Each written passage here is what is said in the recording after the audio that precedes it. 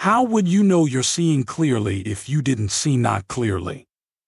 How would you appreciate the clarity that you found if you hadn't lived in some sort of discord?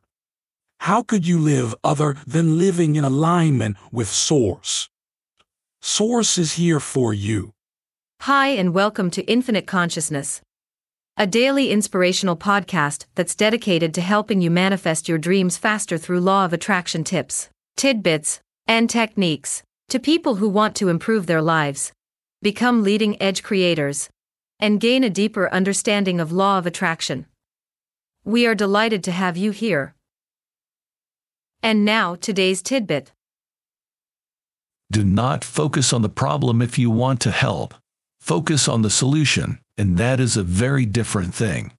Positive emotions are experienced when looking for a solution. However, negative emotions are experienced when looking at the problem. Love this tip of infinite consciousness?